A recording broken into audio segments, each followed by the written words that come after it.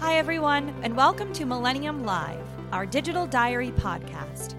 We sit down with the top C-suite executives and talk all things digital transformation. Sitting down with former CIO of AIG, Phil Fasano, we were sure to have a good chat on the world of digital transformation. Phil also serviced as CIO at a number of top companies, including Kaiser Permanente, Capital One, and JP Morgan Chase, to name a few. After this run, he started his own strategic advisory firm, Bay Advisors, supporting numerous companies across the country. We are here with Millennium Live at the Digital Enterprise and FSI Transformation Assembly in beautiful Miami, and I'm lucky enough to be joined by Phil Fasano, the CEO of Bay Advisors. Thank you for joining us, Phil. Thanks very much for having me. So you've had a long and successful career. What do you put that down to, and also what are you striving for in 2019? Well, as far as my long career, it's been good fortune of being able to recruit terrific people and work with brilliant people who have really enhanced my ability to do the things I've done over my career. They're just, I have to speak about the people because it's always about them. And I've been privileged to be surrounded by great people that work with me as well as people I've worked with and learned from. 2019, today I'm now spending my time as a director, board director, and as a business advisor to senior management teams on everything from strategy to fundraising to product and product development. So it's an entirely different phase of career, and it's leveraging a different set of skills and perspectives. So last night you gave all of our attendees a fantastic keynote. Thank you very much. You talked, about transformation and all your experiences, and obviously sharing some tips for everyone as well. But one of the key things you talked about was the culture. You're just talking about people. How critical is it to have the culture behind a major transformation? Often culture doesn't start behind a major transformation. Culture is what it is in each organization. It's comprised of sometimes decades-long development of who that organization is and how what their norms are. You have to understand that you need to learn the culture and appreciate it. You even need to, at times, pay homage to it and ensure that the people that you're working with know you appreciate who they are, what they are, and how they identify, to get permission from them to develop what's going to be the next generation of culture, whether it's innovation that you're after or whether it's an entirely new business model that you're after. Understanding who everyone is and what makes them tick is critical. But then bringing them into the circle you're in when you're thinking about the future and having them make that their own. And the culture change is really about people evolving a culture, not robustly changing it overnight. It's truly a stepwise evolution of a business, a set of people, an organization, an approach to business, the way people interact, the way they do business, the way they work. So it's really engaging on a continuous basis. About approach, how did you go in through all the transformations you've led? Your approach to, as you said last night, being the disruptor and being that person who is literally going to go in and disrupt the entire company. It's hard for me when I join an organization not to want that organization to be better, to have more opportunities, to be more successful, to deliver better service, better product. Even if they're great at what they do, there's always room for improvement. When I was younger, being a disruptor was really being blunt and trying to get people to see what you saw. As I've learned how to work better with people and frankly get along with people, it's really about helping others see the opportunity in what you see and engaging them in how to get there. And it's not an easy thing to do. It takes an awful, as I said last night, it takes a lot of your time.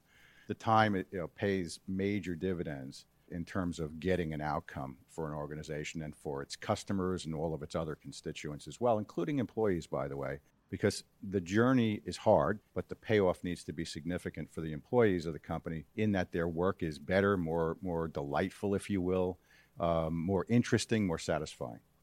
So one of the other lessons I really took from last night is you were sharing about being that executive leader and having been in that position.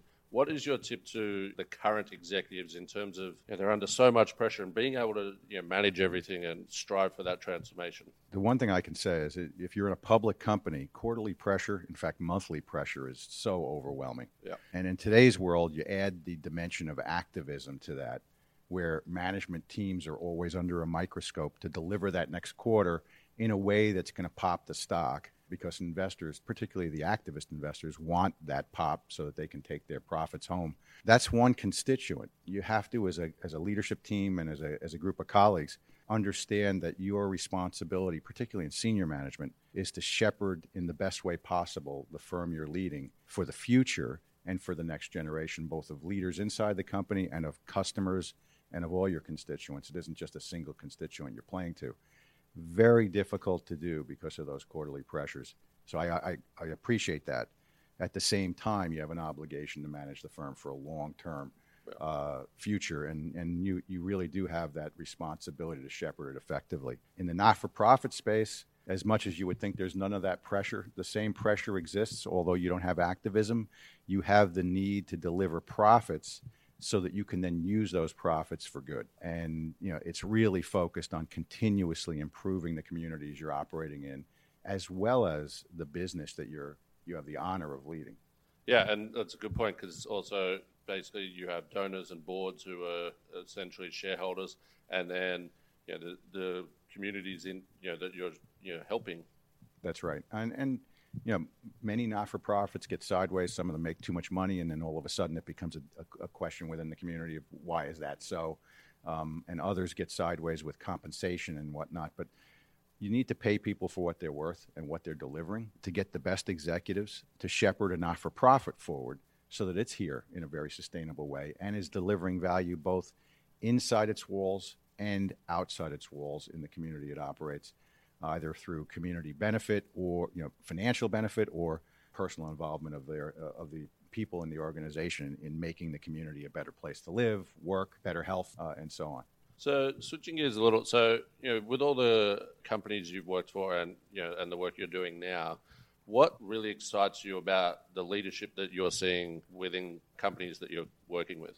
What's been great over the past 2 years, I've had the privilege of working with now 12, 14 different CEOs and founders of companies and some CEOs of a couple of not-for-profits that I'm on the board of. I have to say that you become very inspired, both by the work they're doing, the problems they're trying to solve. In many cases, they're trying to solve problems that heretofore have not been solved, either in the information security space or financial services or healthcare. The work that they're doing is truly world-changing. It's very interesting to see so much of that. It makes you a true optimist in the future of business, in the future of companies, and frankly, for the future of just human beings and how we're living. People are also focused on things that we just didn't focus on a decade or two ago. I mean, being a green company and making sure that you're sustainable from that perspective while delivering great product and service is on a lot of CEOs' minds, and a lot more than you would think.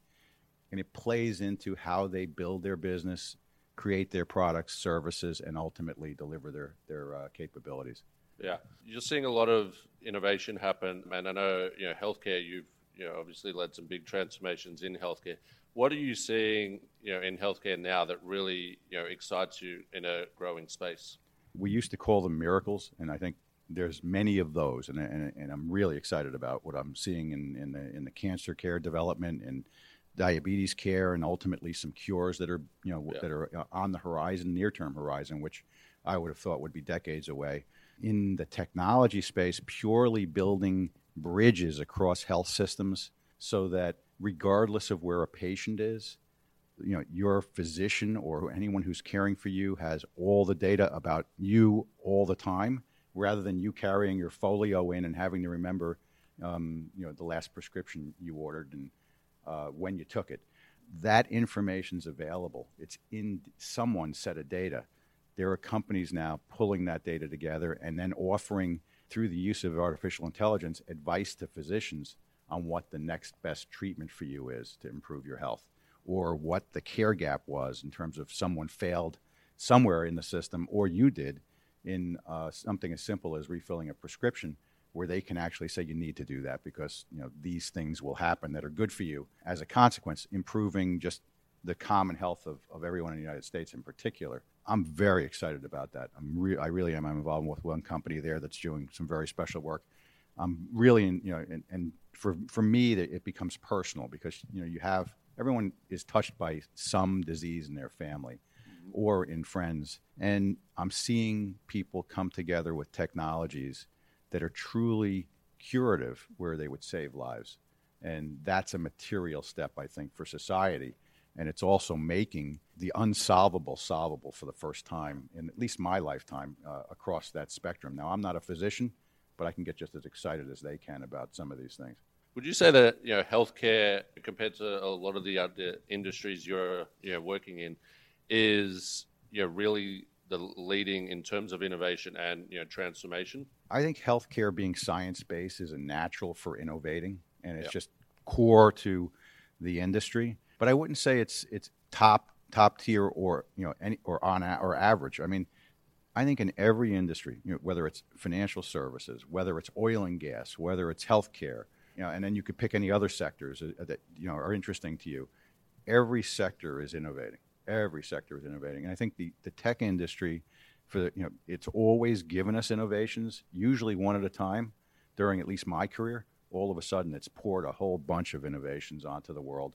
That when taken together collectively allow us to solve problems we couldn't conceive of just a few years ago at a scale that we couldn't create technology unless we had billions to do it, which now makes it affordable and practical for almost every organization to solve some of the biggest challenges that they face and do so as innovatively as I've ever seen. So I wouldn't single out a single industry. I just say everyone has that opportunity, and I think in a lot of places are taking it. Yeah, that's a really good point. So you've led technology enterprises in some of the biggest financial institutions in the world.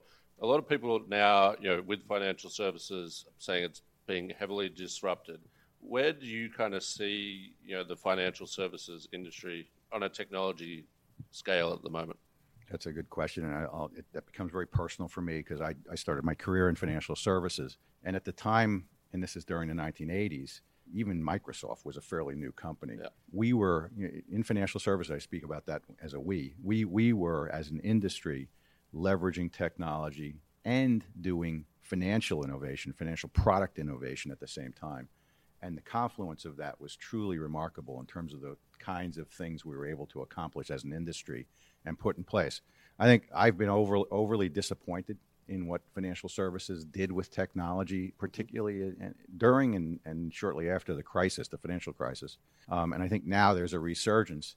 The challenge the industry has is that quarterly pressure I spoke of earlier and the need to deliver financial results to the street are superseding the need to innovate and, in fact, reinvest in the infrastructure and the capabilities of the industry. And that conflict is ultimately going to have to be managed. And the outcomes are going to, in my opinion, ultimately create new transformations in that industry that will create new products and new services and new experiences for customers that should be dramatically better. And there are many financial organizations that are doing a great job with innovation and have figured that balance out, but there are still many more that have to. About the quarterly, monthly pressure, even weekly that executives are under these days. What is your, tip for how to really deal with that and also, be ahead as a leader?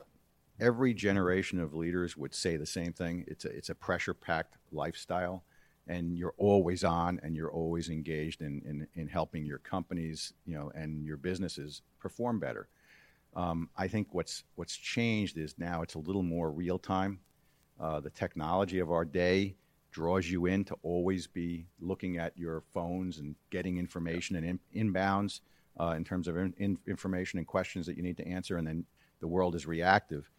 There's that need to hit the pause button occasionally and be thoughtful before you're reacting to the current challenges that are raised in your organization. Most senior executives are able to do that. The stress is unrelenting. I think it's put a burden on senior leadership that in many respects, a lot of people are not ready for. And it does, I will say, you have to go through a preparatory period to get ready for what is expected at the C level. It isn't something that that someone all of a sudden is thrust into, and then you're truly a rookie. And it's almost like being a rookie in baseball. You have your rookie season, and very few are outstanding, but occasionally there's one. Generally it's a long-term career, and you have to believe that you're going to be contributing over a long-term period, and you have to take the time to learn the lessons, the deep lessons that people have learned before you, people who are colleagues can teach you, and that the industry really needs you to learn and develop and continue to learn and develop as a leader at the C level to become a great leader at that level. So it's not something everyone's really prepared for when they first get thrust into that kind of a role. Yeah, that's a really good point. So here at the Assembly, that we're lucky enough to have you join, amongst all these C-suite executives, what has been one of the key takeaways or things that you've really enjoyed about being here at the Assembly? Everyone I've interacted with has been a lot of fun to talk to, learn about their companies, the journey they're on, the work they're doing. You can see the passion and excitement in just about every individual who's here. From my perspective, I was actually stunned by how many people came up to me after my talk last night and really appreciated the perspectives, and I'm thrilled to do that, and hopefully they can get at least one kernel of insight from every talk, which was always my goal when I came to something like this. And it really I think these kinds of sessions enable that through networking, enable that through on-stage conversations as well, which is very valuable. How valuable do you think it is for the executive, under all the stress and pressure we were talking about, to get out of the office and come to an assembly like this? You can do a couple of things. You can be overwhelmed by the pressure and never leave your office, which is you'll never develop as a senior executive that way. You have to see what the rest of and hear what the rest of the world is doing and how they're doing it, because those different experiences add to your collection of experiences as a leader, and in some instances influence how you then go back and lead your organizations, drive the next outcome, or work with colleagues. And all of that is part of the constant education of a senior executive. We're about 6 months away from a new decade, and there's obviously there's new technologies coming up all the time, as you mentioned. There's so many great companies. Is there one technology looking ahead that you really see as like the game changer? That's a really good question. I mean, the world would say, well, AI, and everyone's centered on AI and machine learning and what it's now doing. And I would tell you that we've been doing AI and machine learning for 40 years. We've just never had the scale-up capability of cloud that allows you to truly solve the world's problems with AI and actually make it come to life in a way that it hasn't in the past. Supercomputers just didn't do it. And, cloud and being able to knit technologies together. I think it's a confluence of the technologies of the day. We're, all of a sudden we have these mobile devices which have more horsepower than anything I've had in data centers over the 30 years ago. You have the cloud and you have AI. But now it's really a question of what people really do with it and how they deploy that for both good and to really be enhancers to solving the world's problems. I see it in the healthcare space where AI can actually be a great support tool. As I've always said to physicians, one of them was the top in their class and everyone else graduated med school. And you can't differentiate them. They're all physicians. They're all great. And they've all worked extremely hard. But I can, with AI, you can make them all top graduates, right? There's so much insight that's out there that they can't read, but AI can help them understand and then really truly deliver the benefit of that to patients. In finance, making the financial services industry more approachable, more easily accessible, more convenient for the customer can really dramatically change that experience. And then there's the whole other side of the business where operations and call centers and all the other things that are part of every one of our businesses are about to change again through these technologies, which, is extremely exciting, at least from my perspective, for the next decade. Yeah. And so you've led, transformation at some of the biggest companies, Kaiser, AIG. If you had to pick one, what is, almost your proudest, accomplishment through those transformations? I think it's when you see the people in the organization make not only the transformation, but the outcome of the transformation, their personal passion, and you can see them take on the pride that ultimately is the pride of the company, that depicts the enterprise to everyone we engage with. It takes on a life of its own. It's not about me or you or any one person, but it's truly about people in the organization taking that on and then frankly making it even better because it's now theirs. And that's really exciting because transformation isn't about one person, it's about an entire organization. and the power of all the people in the organization and what they can do with either a new toolkit or capability or set of services, and then what they do next with it. So last question, what is your, again, looking ahead, what is your number one tip to the C-suite executive both today and also, looking ahead to next year and beyond? My number one tip for C-suite, I would just say it. This is an expression I've used for a long while. We're all colleagues in service to our customers and our other constituents. And as colleagues, we have an obligation to deliver the very best our firms can deliver. Phil Fasano, thank you very much for joining us here at the Digital Enterprise and FSI Transformation Assembly in Miami. It was an absolute honor to have you here, and thank you so much. Appreciate it. Thank you. Thanks so much for tuning in. Make sure to listen and subscribe to our podcast exclusively on iTunes and SoundCloud to get the inside scoop from top execs in the world of digital transformation. Our next Digital Enterprise and FSI Transformation Assembly takes place on November 13th and 14th, 2019. Head on over to mill-all.com for more information.